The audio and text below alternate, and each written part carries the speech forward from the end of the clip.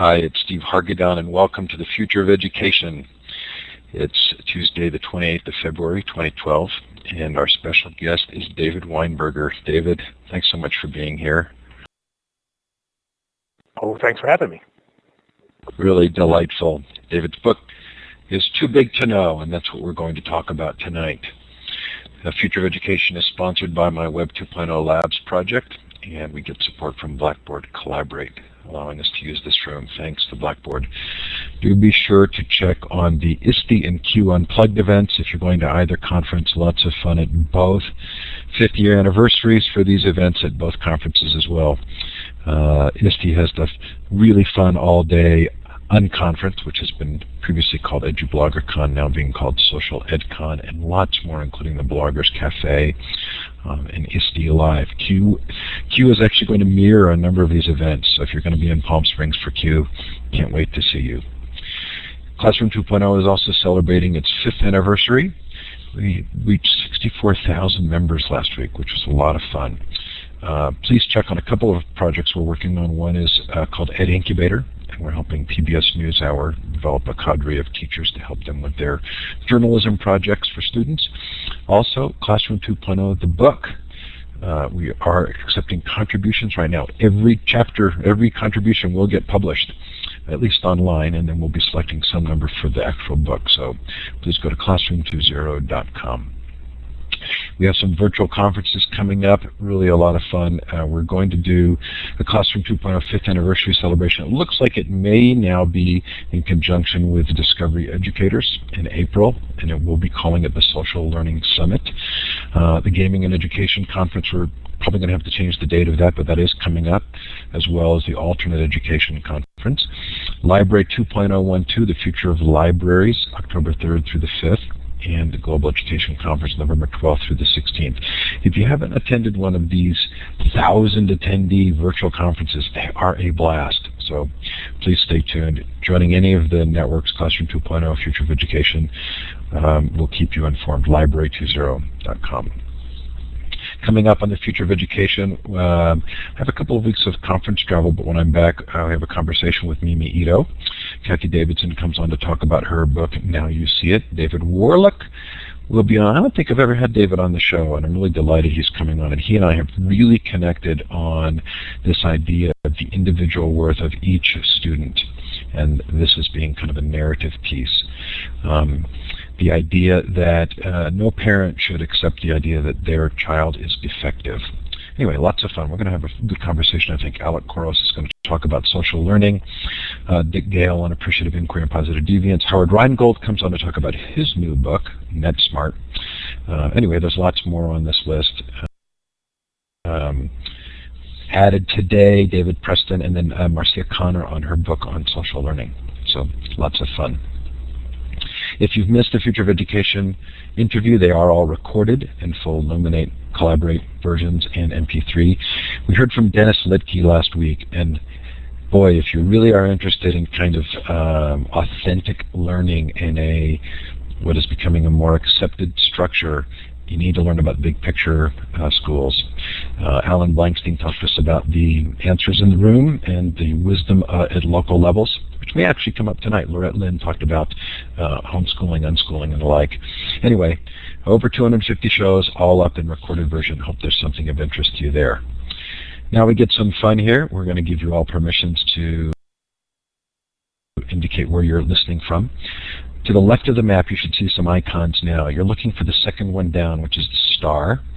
And you double-click on that and then click on the map. And feel free to shout out in the chat as well where you are, the time, the temperature. I'm in Park City, Utah, and we are finally getting good snow. So hopefully spring doesn't come too quickly.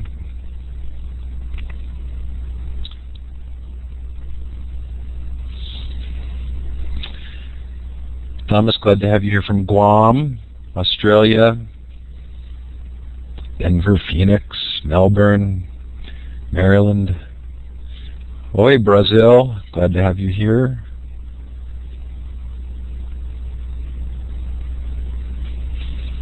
Bill from Manila, thanks, Bill. What a lot of fun. What a good group. Made all the better by having David with us tonight. David, I have to tell you, this book was a mind bender for me. I really enjoyed it. Well, thank you. Why don't we just stop right there? It's been great. Go buy the book. So give us a little bit of background. How does Too Big to Know fit within the context of your own thought progression? I own Clue Train Manifesto. Everything is miscellaneous. What's brought you to this point? And can you tell us a little bit more sort of about the progression? Well, the progression, I think, is too strong a word. My long ago background, now entirely forgotten, so don't hold me responsible for it, is in philosophy, and in Western philosophy, which is what I studied. The question of knowledge is fundamental and persistent, largely because philosophy started out by defining itself as the study of knowledge. Knowledge was the class of belief that philosophy took as its subject. And of course, over the next 2,500 years, it picked up a few other topics, but knowledge has persisted. So I sort of have an interest in that, going back that far. And to a large degree for me, it was the question of the damage that our traditional notion of knowledge does to our understanding of what it is to be a human in a world that is, well, sorry, I don't mean to plug here, but in a world that's too big to know. This is really beyond our capacity to know. But that's not why I started writing this book. I actually started writing this book as a relatively easy and one hoped wildly popular business book about expertise. In fact, that's what the quite extensive outline that I sold to Basic, my publisher, was about business expertise. And about 3 months in, I called my editor, very excellent editor, and said, it's not turning out, even though I gave you quite an extensive chapter outline. It took me a long time to do.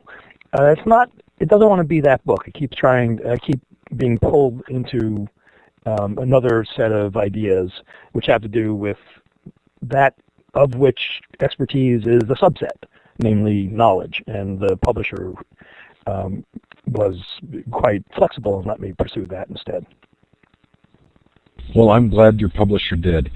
So I want to be humble about making sure that I communicate that I may not have fully understood all the messages in the book, but I want to give a sort of a short synopsis and then have you move forward from there and correct me or expand on it. What I heard in the book was that the digital age is revealing to us that facts, knowledge, expertise, science work differently than we've talked about them working, and that our expectations that more information was going to lead us closer to truth and consensus are not actually accurate, that our old ways of thinking were broken, and it's taken the network to show us how they were broken. Am I getting close? Yes, very close. I mean, please continue. Say more. Finally, that we're entering into an era that we believed that we were going to enter into an era of truth and reasoning, and in fact, we're entering into an era in which we're going to discover that the properties of the network define how we hold these conversations and what these fields are like in a way that we didn't necessarily expect. Yeah, I mean, so sort of the punchline of the book, I think. And what you're doing a very nice job of synopsizing a book that I have difficulty synopsizing. One of the punchlines, I think, is that we want to understand, I think, why our institutions of knowledge, which were among the most stable, seemingly anyway, the most stable and revered, well-founded, and important, they were bulwarks of knowledge, whether it's encyclopedias or newspapers or libraries or the educational system, why these systems and institutions folded up so quickly and easily, why they collapsed. in the course of just 15 years, I just took this one piece of technology, which is the internet, or I think you can actually narrow it and say the hyperlink, knock these things for a loop, and many of them are not going to recover. We don't know what's going to happen to newspapers and old-style encyclopedias. I mean, nobody's going to invest in publishing a new paper encyclopedia for at least for a long time. So why did those things turn out to be so much more fragile than we thought, when in fact we had conceived of them as the very bulwarks of? So the punchline, one of the punchlines of the book, I think, one of the ways of understanding the book overall is that it's because our conception of knowledge for the past 2,500 years, in the West, starting from the ancient Greeks, has been tied in ways that we didn't always recognize. That conception has been tied to the medium of knowledge, which has been paper, and to the limitations of that medium, which we made ourselves blind to by taking those limitations and turning them into the characteristics of knowledge that we most prize. But in fact, paper is for all of its strength, is a very limited medium. So we have, I think, in our hearts, throughout our history, recognized that the system of knowledge that we constructed for ourselves was really quite fragile and inadequate, but we had no alternative. We didn't have an Archimedean place to stand to see how fragile and inadequate that old system of knowledge was. And as soon as we got a new system and a new place to stand, a new medium for knowledge, the internet, then suddenly we realized just how ill-founded some of those institutions were and our expectations for those institutions. Well, and knowing that some of the people listening are not going to have read the book, I'm very aware of sort of the number of hours it took me to kind of grok the message. But part of what I heard is that the limitations of paper-based recording led us to have a belief that the world was simpler or more knowable than it is. Yes, I mean, just the very idea of knowability, that it is the project of knowledge that we set ourselves for 2,500 years, that is a plausible project and that we're making good progress on it. That itself has been called into question, I think, by this new technology. The old project was that we would come up with methodologies, and in recent centuries for determining what the facts are. We treat those as foundation stones on which we build more and more of a structure of knowledge. We do this across generations. Facts and contributions to knowledge in general, we have thought are very rare, very careful, have to go through a very careful process of being vetted and certified. And what you come out with at the end of this process, or increasingly, is a picture of the world that we are certain, we know to be true, to be well-founded. And every element of that has been challenged, I think, of that traditional idea of how knowledge works has been challenged by what we've seen develop on the internet in the past 15 years, including the role of facts, the hope that facts will provide a basis upon which we can all come to agreement, the idea that knowledge is settled, that to know something is to have it nailed down. So I'm changing metaphors, but to nail it down, we've driven out all real disagreement and uncertainty. Each element of that now has been shown to be not nearly as certain as we once thought. So now knowledge on the internet we benefit from big data and lots of knowledge and putting ideas out and even data out before it's been nailed down and settled and clean. Just put it out there. Put up lots and lots of data of all different sorts, numerical data as well as ideas and comments and all the rest of it. That turns out to be a really valuable technique for knowledge, publishing first and filtering afterwards. The idea that we are going to agree based upon facts, we now know, because that's not going to happen, because we can see that we have lots of facts, lots of supposed facts anyway, and we are not coming to agreement. We can see just how deeply we have always disagreed. And the hope that we are going to settle on things is, I think, is a hope that generally we have to give up on. At least we're not going to settle on the basis of facts. The idea that the fundamental unit of knowledge is a fact, well, no, it looks like it's a link. And I mean that in quite literal sense, and we can talk about linked data, perhaps. And finally, although there's a longer list, but finally, the idea that knowledge is maybe the most fundamental idea about knowledge in our culture, right from the very beginning, is it's that upon which we settle. It's known, and it's certain, and it's settled.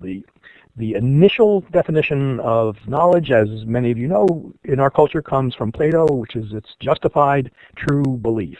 And because it's justified, that means we can be certain about it. But it turns out that network knowledge, once knowledge starts to live on the net rather than on paper, that including difference and disagreement of all different sorts in a network of knowledge gives that network more value than the forlorn hope of driving out all difference. So knowledge is in many ways now unsettled, and we're finding a great deal of value in that. You know, in reading the book, it was very easy for me to think about the last 10 years and the degree to which, you know, we maybe have had these bright hopes that there was sort of a Star Trek or Vulcan future where there would just be more data, more facts would equal truth. And yet in the last 10 years, it's very interesting how we've had some really large-scale societal issues, the war on terror or the financial crisis, where you would say clearly this is manifesting a lot of the elements that you've described in the book, which is lots and lots of data, but not necessarily coming to any kind of agreement. Yes. So in some ways knowledge has always been unsettled. There's always been disagreement about it. Much of that disagreement was hidden from us because the media that we had, whether it's paper or in the modern age, it's the mass media of TV and radio, the aperture for content was so small that the dissenting voices, some of which are valuable dissenters and many of which are just crackpot crazy people, nevertheless all those voices were kept out, marginalized, as we say these days. And so we didn't see just how much disagreement there was. Now we do see it, and I think we have to just accept the fact that disagreement is the permanent condition of being human. It also turns out that so when we're dealing with big data, I think it's pretty well agreed at this point. It is not controversial to say that in the realm of big data, you know, these releases of gigantic data sets, that the data that's being released almost always has not been cleaned. It is known to have errors and bugs in it and all the rest of it because you can't. That sort of curation, in fact, curation in general, doesn't scale. If you want to get that much data out, you don't have time or people to go through it all with a fine-tooth comb and make sure that it's all right. But that's okay, because in the world of big data, having gobs and gobs and gigantic gobby clouds of unclean data gives you the material by which, through advanced computational techniques, you can get tremendous results. You can study things you didn't even know humans could study, and the errors drop out. I mean, that's oversimplified, but nevertheless, so much value in having dirty data up so long as there's lots and lots and lots of it. And it in a very similar way, I think the same thing has happened to knowledge. So rather than only publishing knowledge when we are confident that we have settled all issues and everybody agrees and we've driven out all disagreement, that doesn't scale.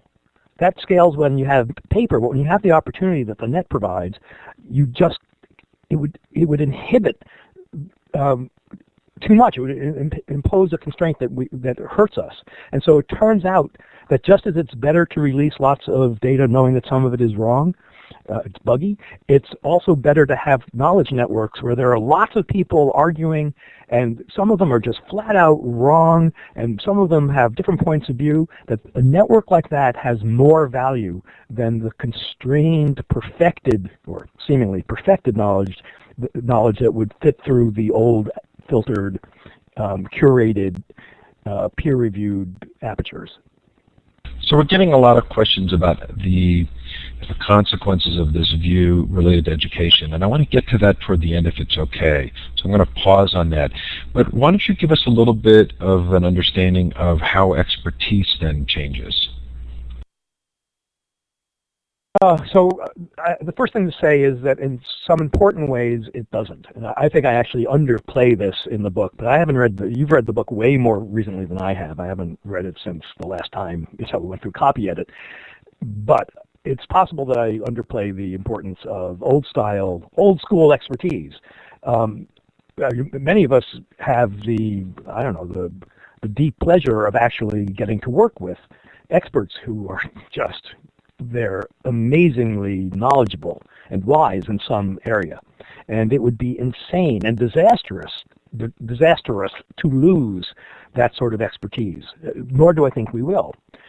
Because that seems to me to be sort of a personality trait, and we now have a medium that allows more and more people to become experts in that way. So I'm not particularly worried about losing old school experts, and they are a treasure that we could not afford to lose. Nevertheless, the old idea of expertise, which is a quite modern one, the idea of a professional expert that you go to who hangs out her shingle and she knows about stuff, that's been under fire for quite a while, and I think the web is providing the final nail in the coffin, as they say. So that rather than thinking that an expert is so let me back up for 1 second. The net is allowing us to change our most basic strategy of knowing. The old strategy with the old media, which was totally appropriate to the old media, for about 2,500 years, was to face this fundamental fact, which is the world is just gigantically outscales our poor little brains. Our cranium is very small.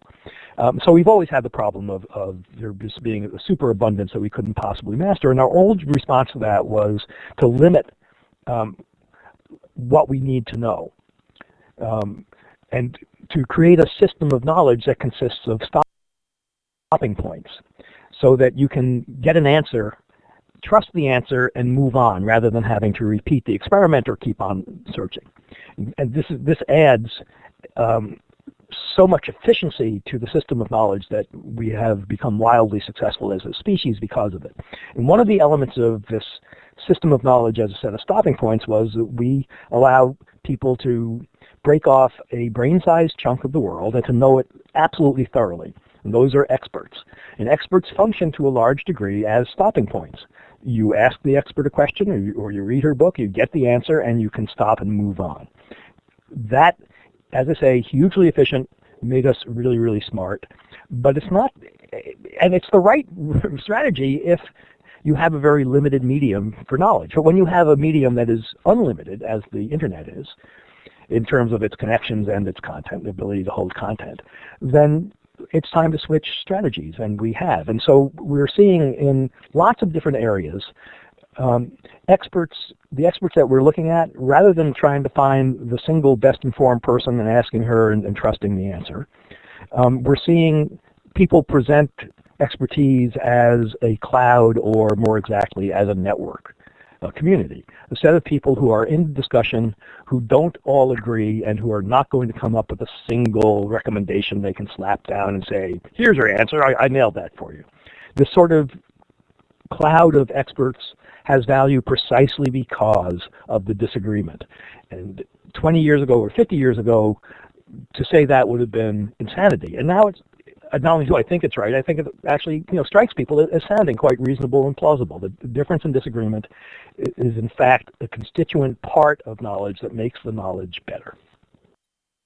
So you don't say this in the book. These are my words. So I'm not attributing to you, and if I'm mistaken, you can let me know.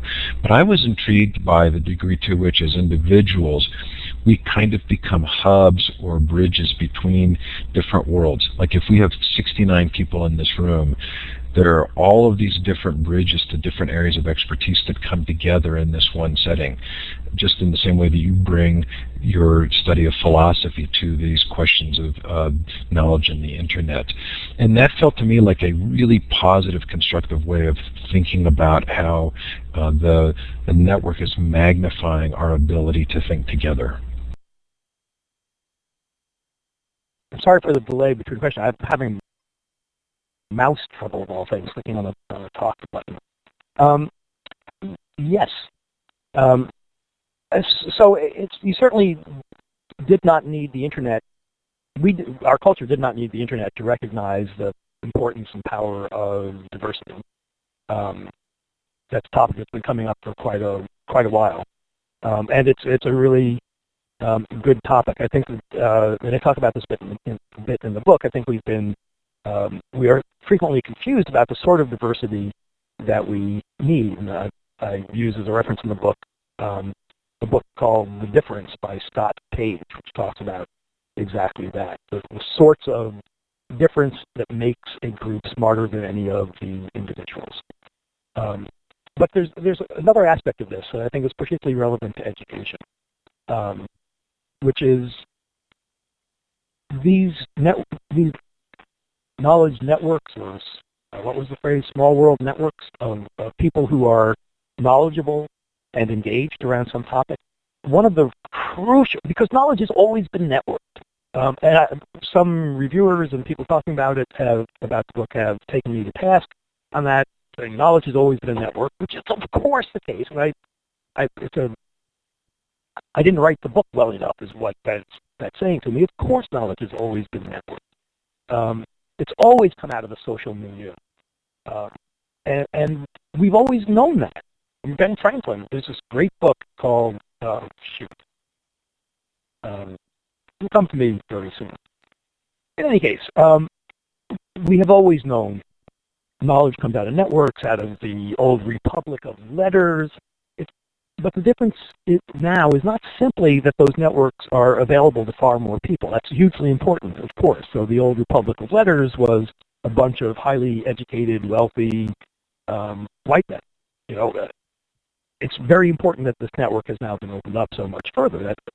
That is crucial. But there's another crucial difference as well, which is knowledge networks enable public learning.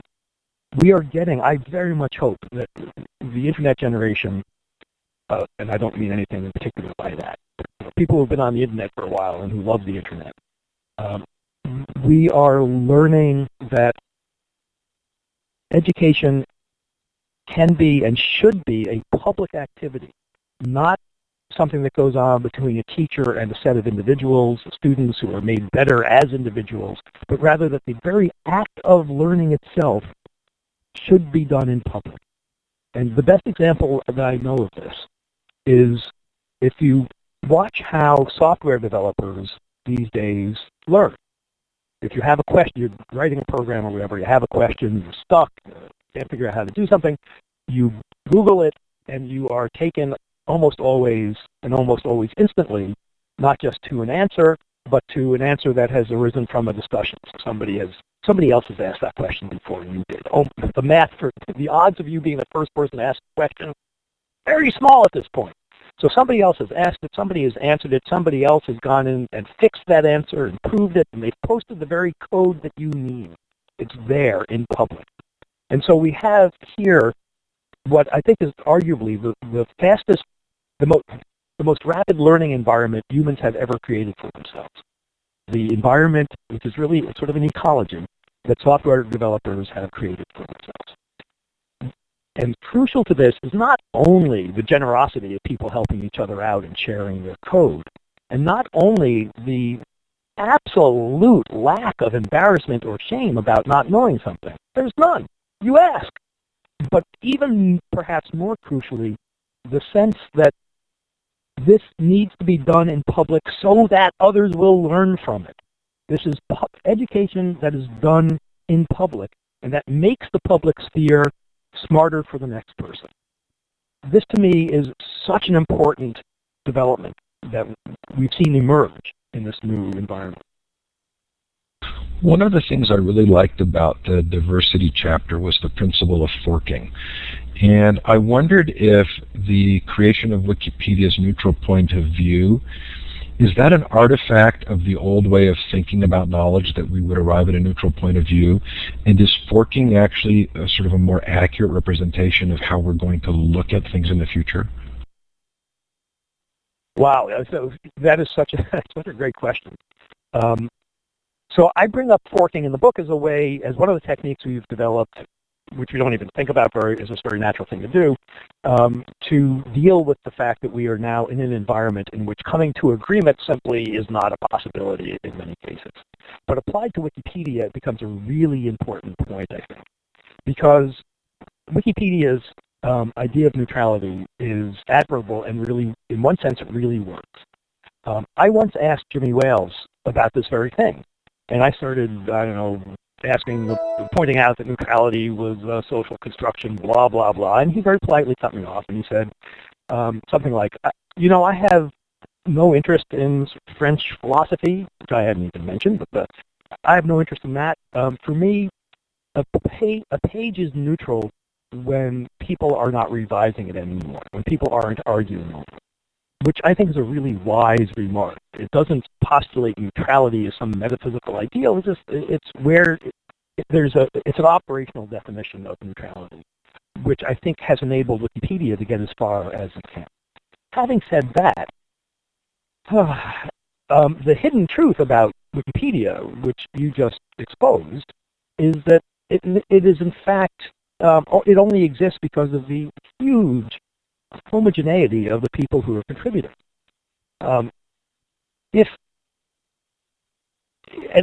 That homogeneity doesn't have to, I'm not saying that it's all men or it's all affluent. It is a fairly diverse group in terms of those sorts of metrics. But there's such a strong agreement about how you come to resolution and the importance of evidence and of science. I mean, I agree with this. I'm a sort of good candidate for this peer group. If you look at for example, just the French Wikipedia, you're still within, sort of the European tradition here. You look at the French version of Wikipedia and you compare articles. A good one to look at is the history of aviation. And it turns out there really isn't all that much agreement between the French and the English versions of Wikipedia. It forked invisibly because it's forking between languages. And likewise, people who really fundamentally disagree with the basic rationalist stance that Wikipedia takes, and with which I agree, but who believe that, for example, real truth is faith-based, they don't get any real traction in Wikipedia. And Wikipedia tries to accommodate them, but they cannot accommodate to the degree that these people want. And so they either don't use Wikipedia or they create their own. They create Conservapedia or some faith-based version of Wikipedia. The forking happens. The neutrality that Wikipedia so admirably strives for, and it's an epically successful attempt. Nevertheless, behind it there is an invisible forking that allows it to succeed. I thought your definition of postmodernist thought applied to the topic was really illuminating. We're getting close to our Q&A period, so we can't spend too much time on this, but can you kind of describe the value of that postmodernist thinking? Yeah, I mean, so much of what's now happening to knowledge was prefigured by the postmodernists when one can understand them, which for me is hardly ever. But there's some core beliefs that started out seeming just sort of perverse, and we are now coming, I think, as a culture largely to accept, including the lack of an Archimedean standpoint. The sort of change in the metaphysics from thinking that knowledge is a way of representing, painting a picture of the world, and that picture can be built bit by bit. Something that I don't talk about very much in the book, but the extent to which our ideas of how the world is, that is knowledge, the extent to which that is a result of a power struggle or the exertion of power. which I think is quite true. And I guess finally, the idea that, which I think is really important, which is that even though we cannot come up with a single standpoint from which we can see the real world and all come to agreement, nevertheless, within different disciplines or discourses, there are deep rules for, deep and intricate rules for conversing, for settling issues, for coming to resolution in the ways that we have to. Within discourses, there are rules and the possibility of being right and wrong. So we know what it means to come to a decision in a legal case. Scientists know quite well how to resolve differences among them. Excuse me, in all the different disciplines, there are quite well worked out and effective rules for knowledge. So we're not simply cast out into a world to make our way blindly and to make up whatever we want. So we're going to shift to Q&A in about 10 minutes. I'd like to address two more topics before we do so. And the first would be science. So how is science taking on the properties of the new medium? Science is it's so fascinating what's going on in the various sciences, and it does vary by science. So it's a huge, huge topic. I can't do it justice. I could claim because there's too little time, but in fact because I don't know enough. But nevertheless, so in science you can see a move away from peer review. That's not to say nothing gets peer reviewed, not by any means. But there's a recognition that for some types of discourse, it's better to have it out immediately unreviewed than to wait for the peer review process. So an easy example of this is the faster than light neutrino stuff. And here I'm borrowing an example from a talk that Michael Nielsen gave a couple months ago about his new book, which is a wonderful book called Reinventing Discovery. So he points out that this very important issue in physics that arose a few months ago that challenges all of relativity theory, that the original findings were posted at a site that has zero peer review, archive.org. It's just any scientist can post anything there at any stage of development. Sites like these, and archive.org in particular, just amazing sites. These are unthinkable even a few years ago.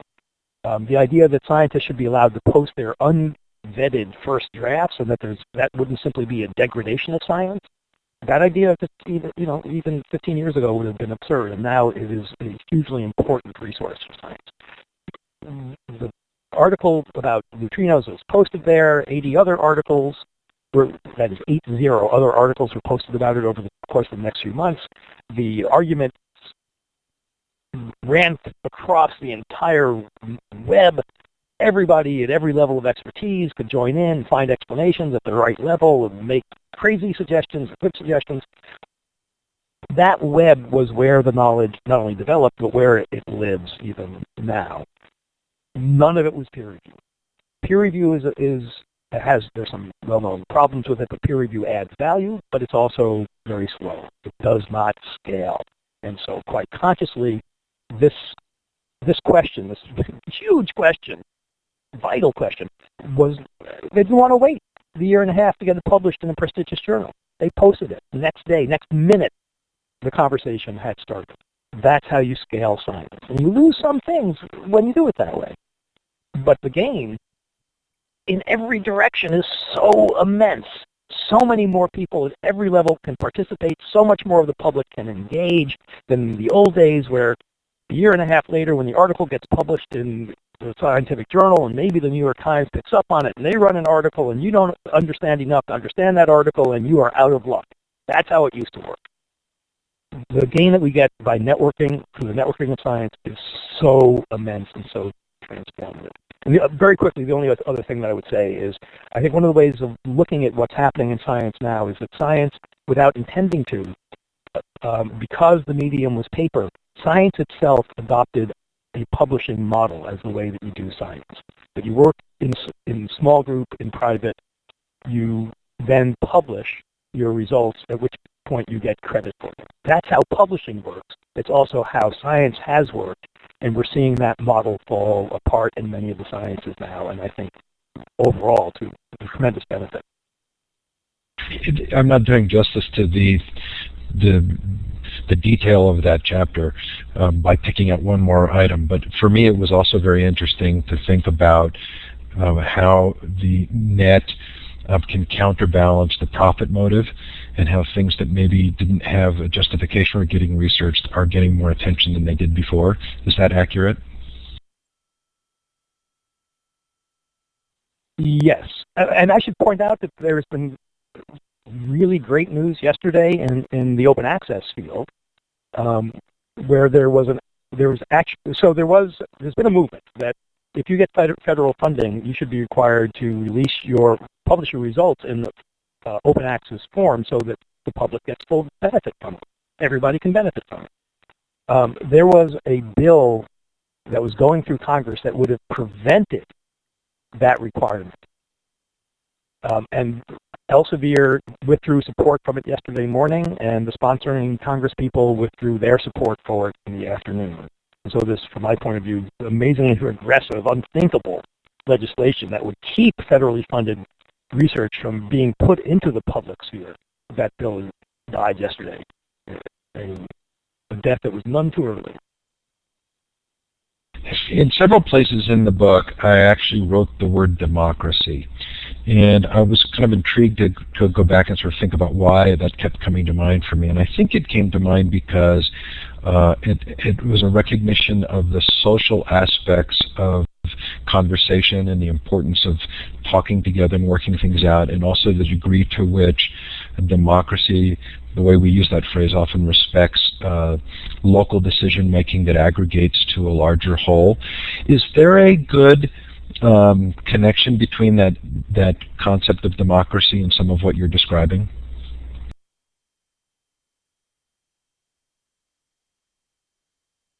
Did I lose you, David? I have to press the button, I see. I think there is that relationship, and I think you've hit upon the key elements of it, and you have very carefully and consciously swerved around the mistaken thing that many people would hear if they heard knowledge referred to, the democratizing of knowledge. I think what a lot of people would hear without, they didn't have further explanation is, oh, we're putting truth up for a vote. And that, in important ways, no, you can't do that. The world is one way and it's not other ways, and voting doesn't make it so. The democratizing of knowledge in its best sense has nothing to do with that.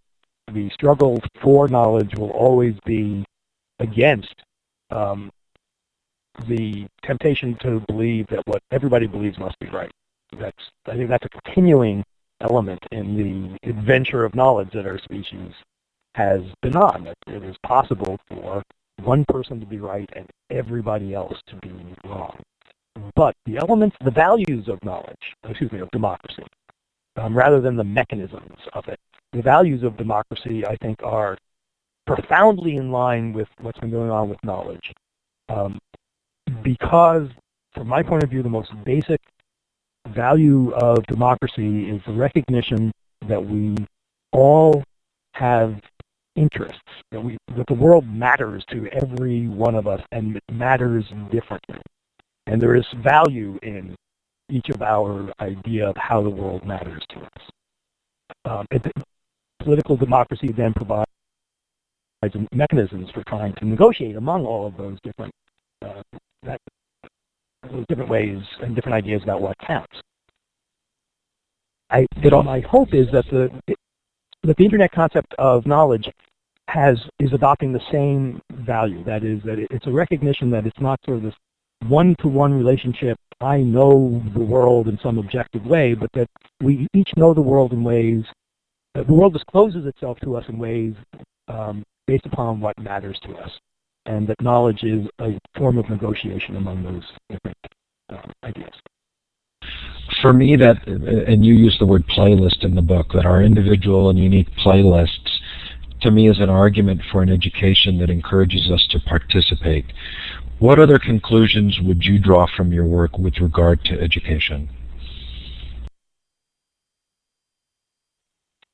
Well, from my point of view, the very easiest thing is I really hope that we start educating our children as if the internet is going to be where they find, develop, and love knowledge. That we want them to go out on the internet. The internet is the greatest infrastructure for human curiosity ever. I mean, it shows us that the world is far more interesting than our media and, I hesitate to say, our textbooks ever let on. That's, for me, the greatest joy of the internet. And I believe our educational system is coming around to that, but still frequently, I'm afraid, treats the internet as primarily a swamp of bad information, which of course it is. But it's also a swamp of all the joy of education and knowledge as well. So educating our children from the very beginning, assuming they're going to be going out onto the internet for virtually all of their information and knowledge work, and helping them to understand what is reasonable and reliable and what isn't. So that's one thing. Very quickly, other things are we now see the power of collaboration, including of education, and learning how to educate for and with collaboration is not easy. And as I mentioned earlier, thinking about education and learning as public acts, not as private in some sense, selfish acts, but seeing how much of our learning we can do in public as a way of improving the public. And I think that's a hugely important lesson to teach our children, or in this case, in this situation, to learn from our children. So we're going to move to Q&A. If you've asked a question in the chat, I apologize. There's been so much that I haven't been able to follow it. But you can put the question in the chat again, or you can raise your hand, as Kathy has done, which is the third icon over in the participant window. And so I'm going to give Kathy the mic and then Dean the mic, and I'll take questions in the chat as well. So Kathy, I've given you microphone privileges. To turn your mic on, click the talk button at the top left.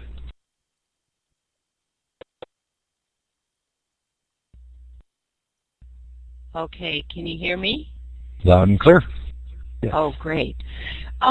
Well, I read your book, David, and really carefully, and I loved it. There was one sentence that I didn't understand, and that's that knowledge is becoming a property of the network. And I wasn't really sure what sense you meant, in what sense that you meant that. That's my question. So it's possible that I miswrote it, but what I meant, I believe, was that knowledge is taking on the properties of the network, which is in fact the organizing principle for the book once I get past the couple historical opening chapters. So the argument of the book overall is that traditional knowledge has had the properties of its medium, of paper, including the limitations of paper, which we took as being, in fact, good things about knowledge. And now it's taking on, because I'm a good McLuhanite in this sense, it's taking on the properties of its new medium. So let's look at some of those properties and see how, if and how they're affecting knowledge. So that's what I meant to say. I don't remember saying the thing that puzzled you, and if I did, it puzzles me at least as much as it puzzles you. A good answer. Okay, Shannon, let's see. Sharon wants to know, what's your opinion of Waldorf education? You know, Waldorf educators are dogmatically opposed to technology. Do you feel like you have an answer to that? No, in fact, I in the chat, I pointed out I don't know enough about it. We sent our three children went through conventional public schools, and when I talk with Waldorf parents, there are lots of things that they tell me where I nod vigorously. And yeah, you know, especially these days as the schools are teaching more to the tests. But I don't know enough about Waldorf to have an opinion. I do know that a whole bunches of my very technical friends, I mentioned Doc Searles as a friend and co-author, they are very committed and very enthusiastic about Waldorf. So don't. It's a long way of saying I don't know. It sounds really interesting, but I don't know. I'm sorry I missed that response in the chat. Dean, you have the mic. Hi, everyone, and hi, Dave. Thanks for taking time to chat with us here. Just an issue that's really been on my mind lately around this whole idea of diversity in civil discourse. I loved how you sort of unpacked all the nuances around that. But the thing that struck me is you used the example of Jay Rosen and particularly a phrase about the thoughtful responses that he had on, fairly, controversial subjects around journalism and objectivity. But I guess I'm wondering about where do you see the places or spaces for that kind of rich civil discourse to happen? And I'm sure it lies somewhere in what you talked about, this balance of the right kind of diversity. But I guess what I look at is I see mainstream news sites that will post, a controversial article, and I mean, you don't even have to know to start reading through the comments to know that it's going to be a useless space for any kind of intelligent conversation around what is obviously a very interesting topic, whatever it may be. Is it just simply that we're just going to continue to see a shift to places like blogs where there seems to be the right mix of diversity, or is there a way for these other kinds of mainstream sites where a large part of the public really spends a lot of their time? Is there anything that they can do to sort of encourage a better mix of responses or a better discourse? Yeah. So there's obviously a lot of Yahooism on the net. That's not news to anybody. And we all know sites that are just, comments threads make you sorry to be human. You just want to change species. But we also all know sites where that's not the case. And so there are apparently ways of doing that. And I think our first reaction to a terrible site that's bringing out the worst in human beings is to ask ourselves, well, how could that be engineered better? Because apparently there are ways. There seem to be ways we can do that. And I hope and assume that over time those will get more and more codified. We'll get better at doing it. We'll be better at the sort of social engineering is a bad phrase, isn't it? The engineering of these social spaces. It's often unfortunately, it's often a very tiny thing that determines the direction that a space takes in terms of civility. So there's some things that I think we already know how to do, which is, for example, have a policy stated at the beginning and frequently to moderate. Moderation is, we should not be afraid of moderation, depending on the sort of site. So the White House cannot moderate because removing comments is a matter of free speech. And so they're in a tough spot, but most of us aren't the White House. And if we want to have a civil conversation on our site, then we can moderate in all the different ways that we can moderate. We can self-moderate. We can allow the crowd to moderate. There are a million different techniques. These days, I'm really fascinated by Reddit, reddit.com, which suddenly in the past couple of months has become way more prominent, which makes me very happy. For me, it's an example of many interesting things. And if you now go to Reddit this very minute, Lord knows, it's very likely there's going to be, it's a site where people can post a link and the links get voted up or down, and then there's huge amounts of conversation around the links. So if you go there now, you can probably wonder why I like the site, because very likely there's a bunch of cat photos. There may be a not safe for work discussion of some sort that may be objectionable. They may be obsessing for the moment about boobs. Yes, I said boobs, which is one of their, basically the demographic seems to be primarily, certainly not only, but primarily young men. Or atheism, another big topic and the like. But in the mix of this, you'll also find very serious discussion and very learned discussion that in every case is beyond civil. It's actually amazingly supportive, because they have, for one reason or another, they They view themselves as this huge community of warm-hearted people who will go out of their way to, well, be supportive, to help somebody who needs help, to say the kind word. And to engage in rapid community discussion, usually very short messages, a line or two, sort of tweet length, that will develop an idea, take it down a path of sometimes hilarious humor and banter, and bring it back and get both knowledgeable and touching about it. This sort of thing can happen. It happens all over the net. And the fact that there are bunches of sites, YouTube comments are famous for this, that are just unpleasant. Yeah, that's right, but that's a failure of the software, frankly. It's a failure of the engineering, of the sociology of the site. David, am I right in remembering in the book you also talk about the value of, I want to say, having a hand in things or mixing things, that there is an art here? I'm sorry, that there's an art, an ART, an art in... Correct, an art in helping discussions be civil. Well, it's certainly a skill. It may well be an art as well, but yeah, some people are good at it and some people aren't. And people who are good at it, sometimes they're put in positions as moderators, or sometimes they just have strong social skills, and if they're on a message board or in a message thread of some sort, they'll intervene, and often quite usefully. So that's a pretty valuable skill, on and off the web. I'm kind of interested in the degree to which some of these things seem to come together. I mean, the ability to recognize the social aspects of these interactions, requiring somebody with some skill to do so. Maybe the value of teaching at kind of a meta level about the web and or the internet and its impact on knowledge. It feels as though part of our job is to be consciously aware at that meta level of what's taking place in order to use the tools well. Yes, but keep in mind, at least from my point of view, that maybe the most important thing that's going on is that we're I hope, moving up a meta level in our understanding of knowledge.